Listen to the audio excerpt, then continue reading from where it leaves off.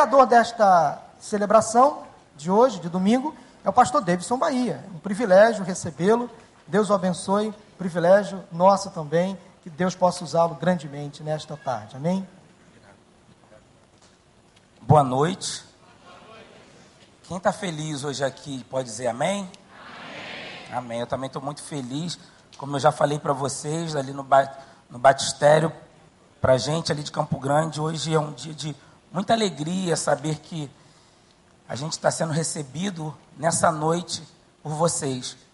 E é interessante que em uma das nossas reuniões, acho que o pastor Franco pode até lembrar, a gente tinha sido sugerido que eu ia pregar no dia de hoje. E eu tenho um costume, quando me chamam para pregar, quando me dão um tema, seja lá o que for, eu fico sempre pensando naquele tema o tempo todo. E eu falei assim, meu Deus, o que eu vou pregar? Que palavra que eu vou trazer num dia tão especial para a nossa igreja e para vocês também? E eu gosto de, quando eu estou estudando a palavra, eu falo, Deus, pode me desafiar. Lá na igreja a gente sabe, a gente sempre traz a palavra, eu sempre digo o seguinte, a gente sempre traz uma palavra rema, que eu falo que é uma palavra que está ali um tempão e a gente não consegue ver. Uma palavra viva que acorda assim, eu falei, meu Deus, estava escrito aqui, eu não tinha visto. E sabe, você que costuma pregar, os pastores que estão aqui, sabe quando Deus continua falando no teu coração uma palavra, mas que no seu coração aquela palavra é velha, e você quer uma palavra nova? E eu fiquei assim, lutando, Deus, mas a minha igreja já conhece até a frase desse texto, e o que eu vou falar e tal, e eu brigando com Deus, preparei 1 milhão de não sei quantos sermões, fiquei engasgado, isso aí mesmo, irmãos, é só para ter mais intimidade. E eu e minha esposa, nós somos psicólogos, e a gente estava na pós ontem, e estava fazendo um trabalho de grupo, e num momento do trabalho de grupo, uma pessoa chegou para mim e falou assim, eu quero que você me fale sobre a sua família, mas a sua família quando você era solteiro. O que você via no seu pai, na sua mãe? E eu falei assim para eles, eu vi um casal de fé. Meu pai e a minha mãe, no mês de casado, para casar, quem está se preparando para casar, sabe como é uma correria essa época? Meus pais, eles alugaram uma casa, prepararam tudo que tinham ganhado no enxoval, geladeira, fogão. E minha mãe tinha ido na casa levar alguma coisa que faltava, que ela tinha ganhado no chá de panela. E quando ela chega na casa dela, a casa dela tinha sido assaltada. Tinham levado tudo mesmo. Os bandidos não conseguiram abrir a porta, entraram pelo teto.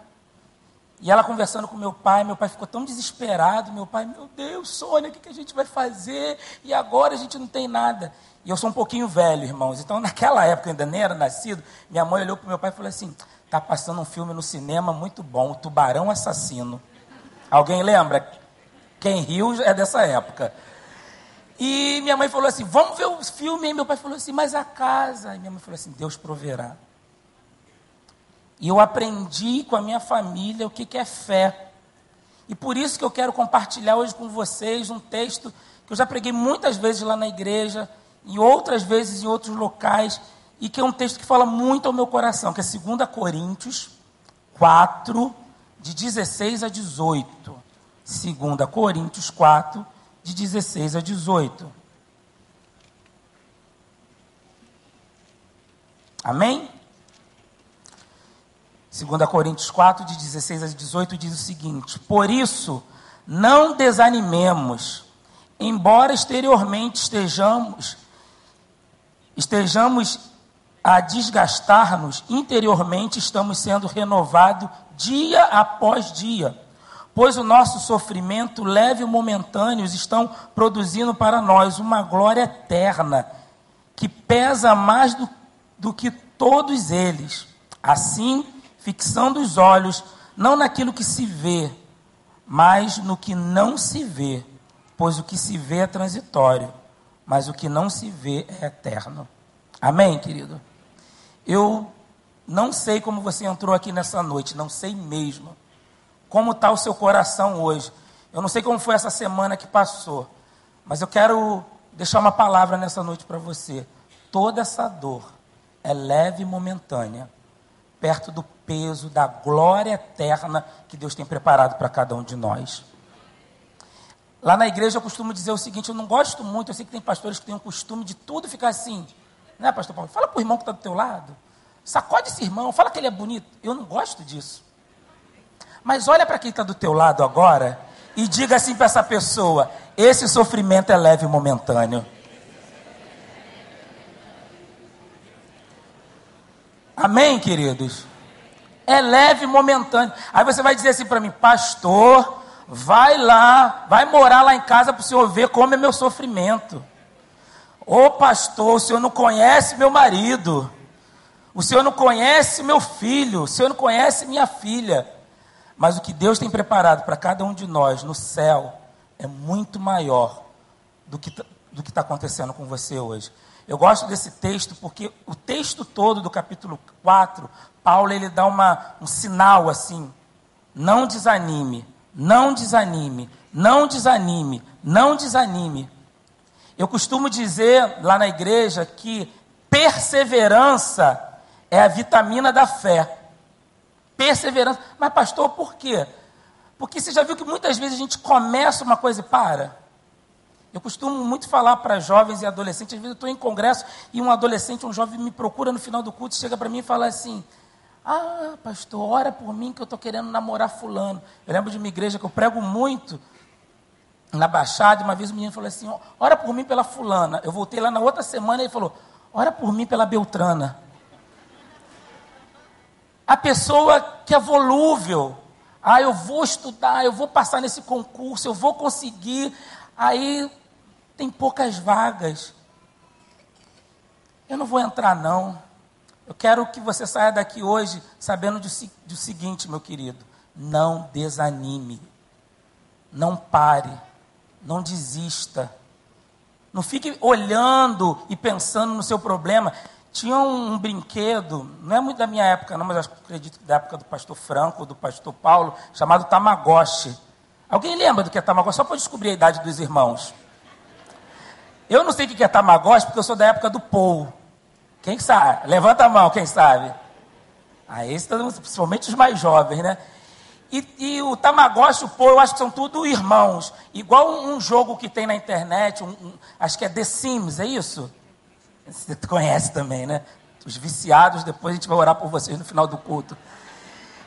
Uma vez eu estava no ônibus, peguei o ônibus na Avenida Brasil, em Bom Sucesso, encontrei um rapaz casado e tudo mais, e conversando com ele, de repente ele deu um grito, falei, pastor, minha família morreu.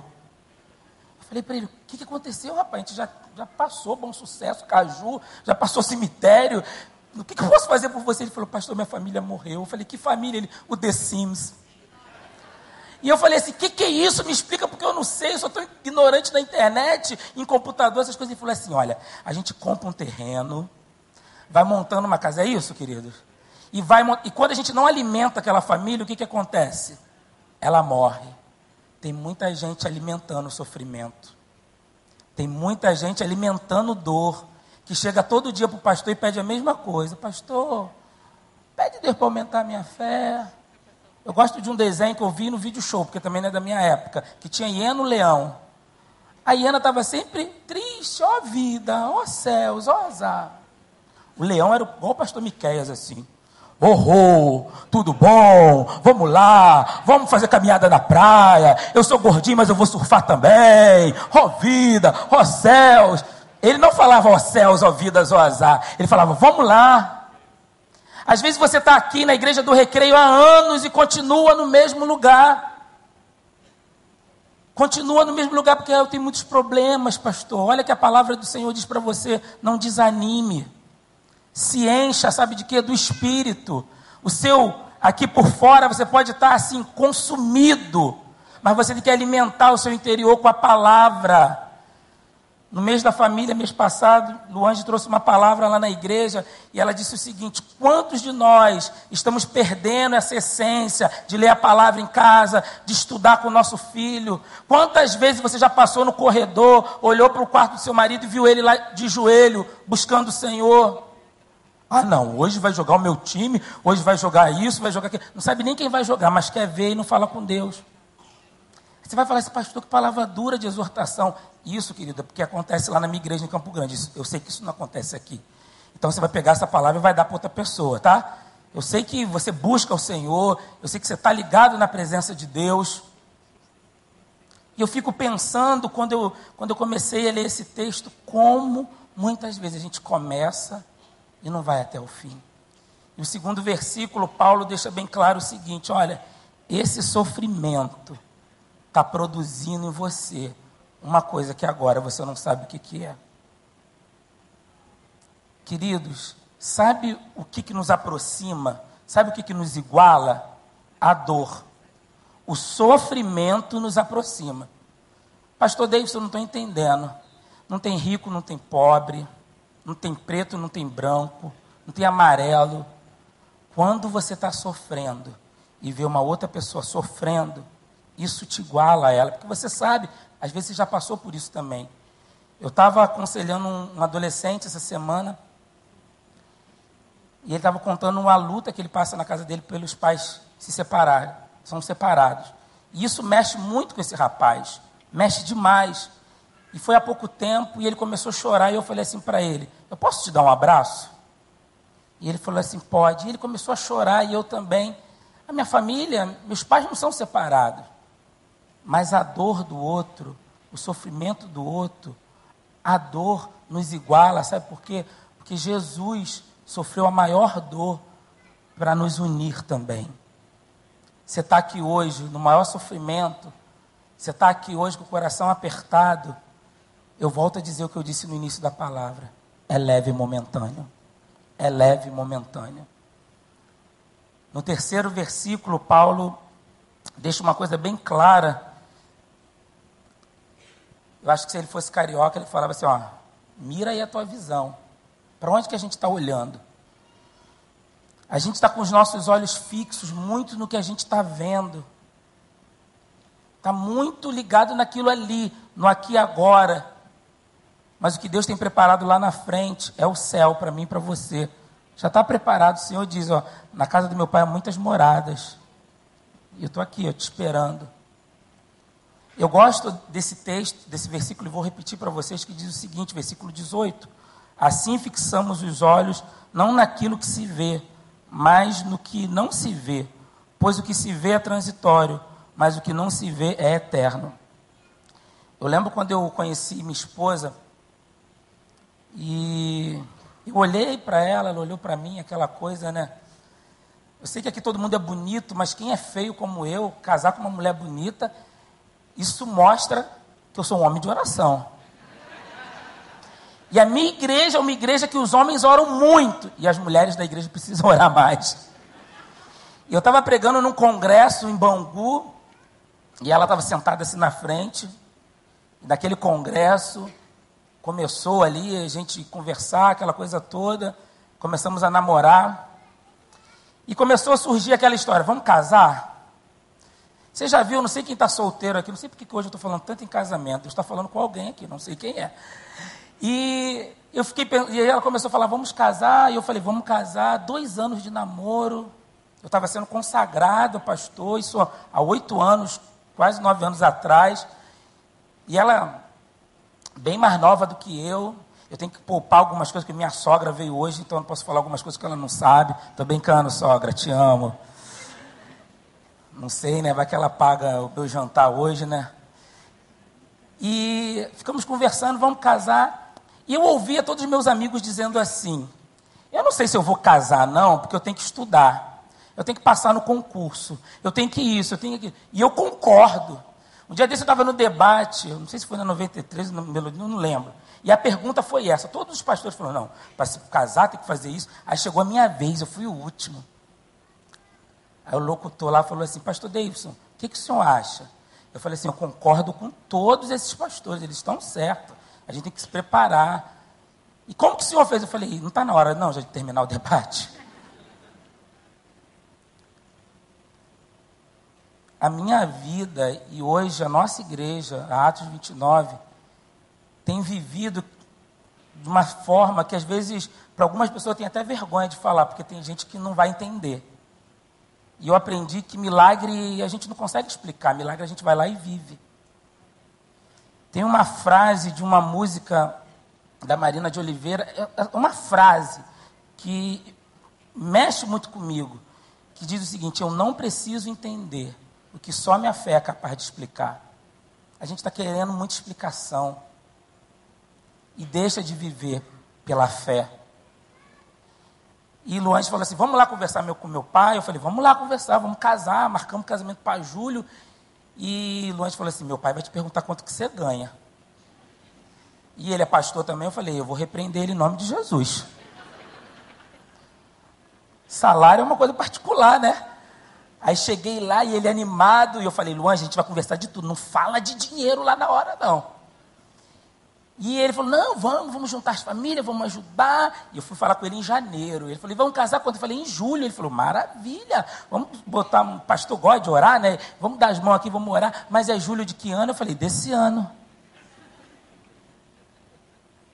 Eu fui alugar meu apartamento, era um apartamento que eu queria, era o meu sonho aquele apartamento, 3 quartos, tinha tudo.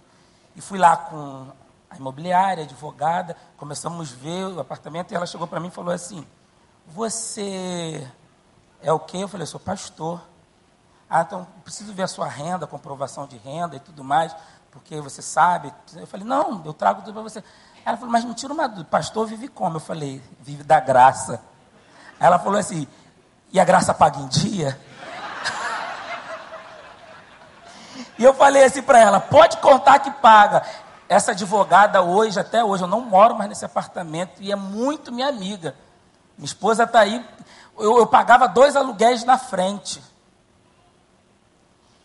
E eu fui, depois de casado, quando a gente casa, é interessante que eu casei e nunca tinha casado. Quem já casou algumas vezes já tem essa experiência. Então, todo mundo que falava assim: vou te dar a geladeira, eu falava: valeu. Aí anotava lá: o Franco vai me dar a geladeira. Aí o Paulo chegava e falava assim: vou te dar a cama. A Thalita falava: vou te dar o fogão. Eu ia anotando. No dia do casamento, meu amigo, quando eu voltei da lua de mel, eu falei: que casa é essa? Parece até o Gênesis, sem forma e vazia. Eu falei: o que está acontecendo? Cadê as promessas? É só o Deus do impossível que não desistiu da gente, Miquéia. Porque tem gente, eu falo, pessoal daqui não, de outros lugares, mas não daqui. E eu lembro que depois de casado, as contas chegando, e eu tive que tirar o dinheiro de um lugar para colocar no outro. Eu acordei falando: meu Deus, quanta coisa para pagar. E eu estava com o dinheiro para pagar, eu morava próximo de Bangu, e eu falei assim para minha esposa, falei: Luan, vamos almoçar, depois vamos sair para pagar as contas. Não sei quem conhece aqui, porque eu tenho orgulho de falar de onde eu vim, tá? Eu vim de Senador Camará. É um bairro que é igual de Jesus, que todo mundo olha e fala: sai alguém bom de Camará? Saiu. Não fui eu não, foram outros. Pastor João Reinaldo Purim, outros assim, eu não. Eu estou querendo ficar bom ainda. E eu falei assim, e eu morava no Jabu, nos apartamentos do Jabu. Quem frequentou já bastante aquela região sabe, estou vendo algumas pessoas batendo assim, né? Muita gente veio de lá, né? Hoje está na praia, né? Não estão curtindo mais 50 graus, né? É isso aí, Deus abençoe. E é interessante que um dia eu acordei, aquelas contas tudo para pagar, e eu olhei para a Luan e falei assim: Luan, a gente vai pagar e tal, vamos almoçar, mas eu não tinha dinheiro de passagem para chegar no banco e na loja para pagar. E a gente almoçou, saímos de tardinha, e eu falei assim, ela era de Campo Grande, então eu não conhecia muito aquela região. Ela falou: como que nós vamos nisso? Eu falei: nós vamos a pé, olha como eu estou gordo. Vamos fazer uma caminhada, ela anda muito. Eu falei: conversando é rapidinho. Enquanto o Luan estava preparando as coisas, eu fui para o quarto orar, e eu, por ser muito rico, irmãos, no meu quarto, no buraco do ar-condicionado, só tinha um buraco. Tinha alguma coisa, um ninho de passarinho. E naquele dia eu comecei a orar, e às vezes, por a gente não estar vendo, eu não estou vendo que chegou, meu marido não se converteu, meu filho está desviado, eu tenho câncer, eu fico só olhando para o meu problema. E eu estava ali olhando, eu estou endividado, eu estou isso, eu estou aquilo. E eu comecei a ver os passarinhos, gente. Eu não sei nem falar português. Não sei como eu passei em hebraico e em grego no seminário, mas isso já tem muitos anos. Pastor Wander também era meu professor de psicologia, acho que ele fez uma boa psicologia em mim na época. E eu olhei aqueles passarinhos e eu vi, eu acho que era passarinha. Ela olhou para o passarinho, botou assim a mão não, a asa, na cintura, olhou para ele e eu entendi. A primeira vez que eu entendi interpretação de língua. Ela falou assim, eu tô com fome.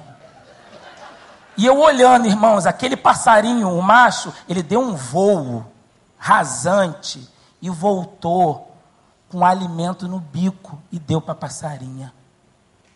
E sabe o que Deus falava ali no meu coração? Eu alimento os pássaros, não vou te alimentar?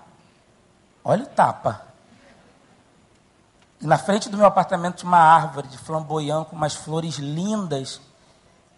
E Deus me mostrava, se ele faz isso com as flores, se ele veste as flores, ele não vai me vestir. Eu orei, peguei Luange, falei assim, Luange, vamos para Bangu. Ela como? Eu falei, eu já te falei, a pé. E eu não sou muito fã de doce, mas naquele dia eu queria comer um doce. E eu orei, acabei de orar, falei, Luange, vamos voltar para orar de novo. Deus, eu quero comer uma torta. Aí Lourdes falou assim, mas que é isso? Você nem gosta muito? Eu falei, mas eu senti um gosto de doce na minha boca. E eu fui para Bangu, andamos, e ela ia numa loja e outra, e por um momento as lojas estavam fechando de Bangu. E eu falei assim, paguei tudo, vou voltar caminhando para o Jabu, e eu vejo no calçadão alguém me gritando, Davidson. E eu olhei para trás, era uma amiga, falou, você casou, como você está? Aí eu falei, tudo bem. Ela falou assim, Davidson, hoje o lanche quem paga sou eu. Eu falei, meu Deus do céu. E casado de pouco, né? A gente entrou numa lanchonete, estava fechando já. Aí Luange falou assim, você pede uma Coca-Cola e a gente divide. Eu falei, Luange, a bênção é completa. A bênção é completa.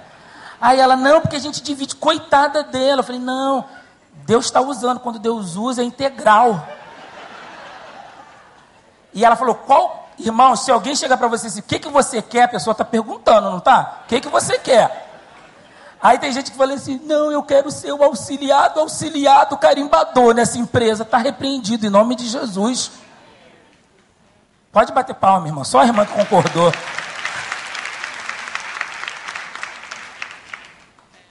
E acabamos de lanchar, cada um com o seu lanche, é claro. E o doce não rolou. Eu nem lembrei do doce. E a gente saindo da loja, a lanchonete também fechando. Vocês conhecem esses carros assim grandes, tipo Palio e Quente, que tem aquele porta-mala grandão? Eu nunca tinha visto isso em Bangu, gente. À noite em Bangu, quem já foi em Bangu à noite, vira um comércio. E apareceu um carro desse. Quem é mais um pouquinho antigo, lembra de um carro chamado Variante. Quem faz assim? Então é da sua época mesmo, né? Variante, Brasília, que vendia o salgado lá no fundo no motor para ficar bem quentinho, né? Era de transdontem, mas estava lá. E a menina abriu assim, aquele Palio e Quente, e falou, olha a torta, tantos reais. Aí a minha amiga falou assim, agora vamos comer a sobremesa. Aí veio, que Deus ele abençoe a gente em pequenos detalhes. E vem Luange, eu não sou muito fã de chocolate, Luange. Vamos fazer o seguinte, você pega e eu parto no meio. Eu falei, Luange, cada um com a sua bênção, Luange. Cada um com a sua bênção. Eu não posso ficar olhando e cuidando dessa dor como fosse um Tamagotchi, um The Sims, um Paul.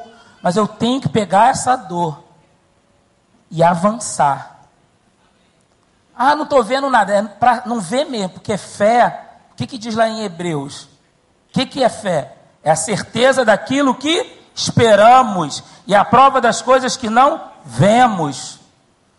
Os irmãos que foram lá na nossa congregação, a parte dos irmãos, já tivemos uma reunião lá, depois o pastor Franco esteve lá, e sabe da nossa limitação e que a gente precisa sair do local que a gente está. E eu tenho visto alguns lugares, e essa semana eu fui ver um lugar com a minha esposa, um lugar num ponto ótimo de Campo Grande, muito bom, mas o lugar todo quebrado. Mas sabe como eu entrei no local? O cara achou que eu era maluco. Eu falei, aqui dá para fazer o berçário, aqui dá para fazer o lugar, o santuário.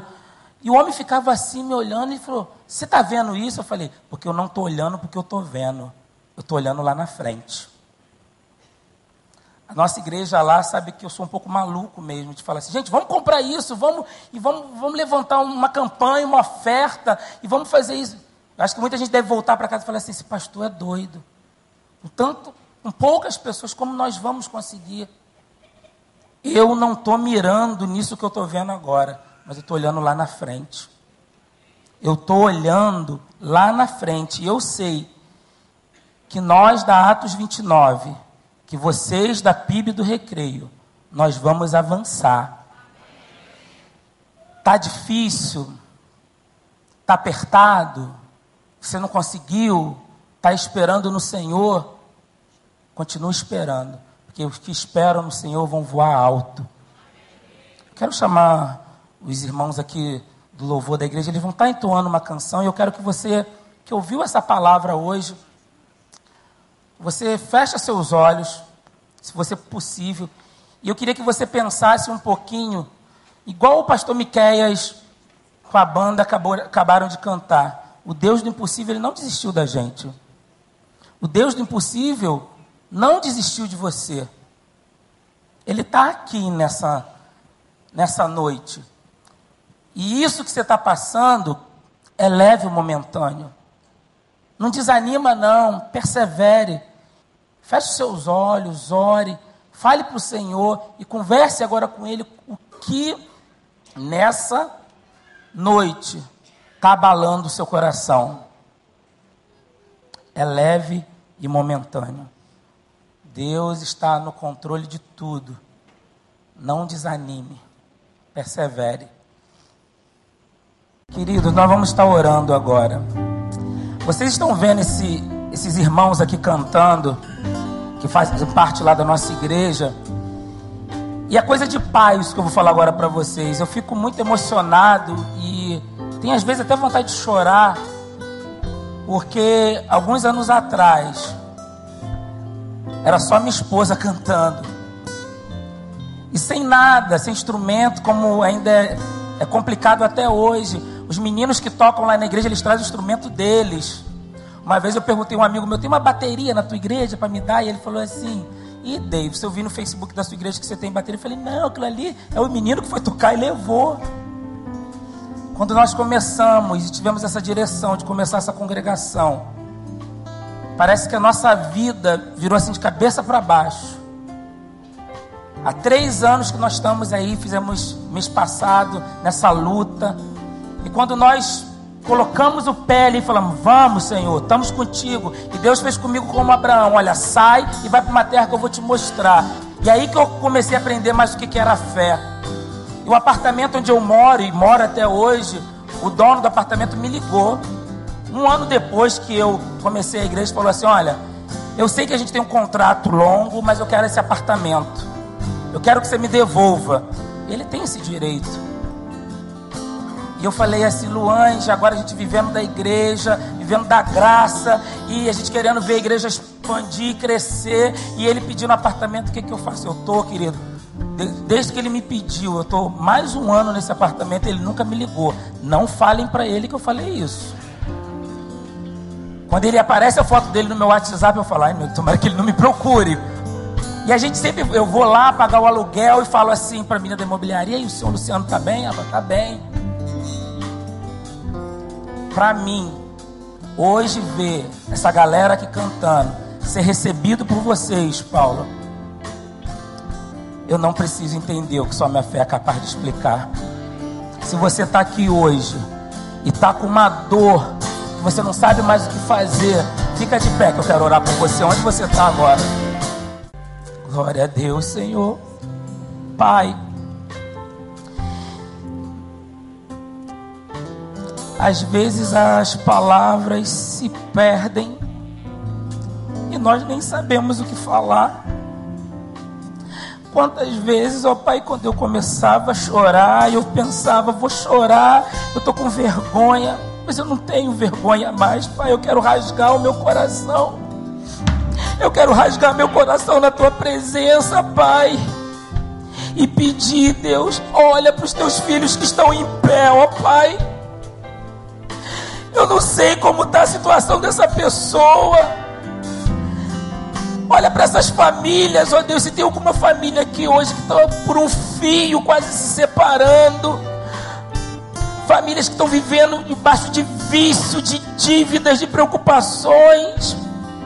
Pai, Nos ensina a acreditar que é leve e momentâneo, Deus.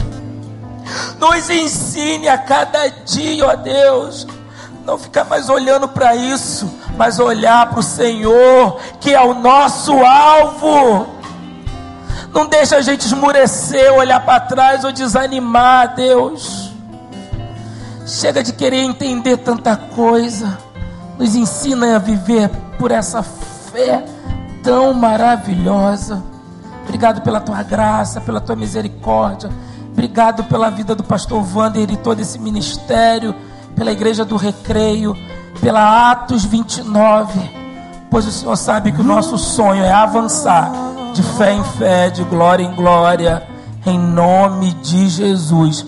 E o povo de Deus diz: olha para quem está do teu lado e diga de novo: é leve e momentâneo. É leve e momentâneo.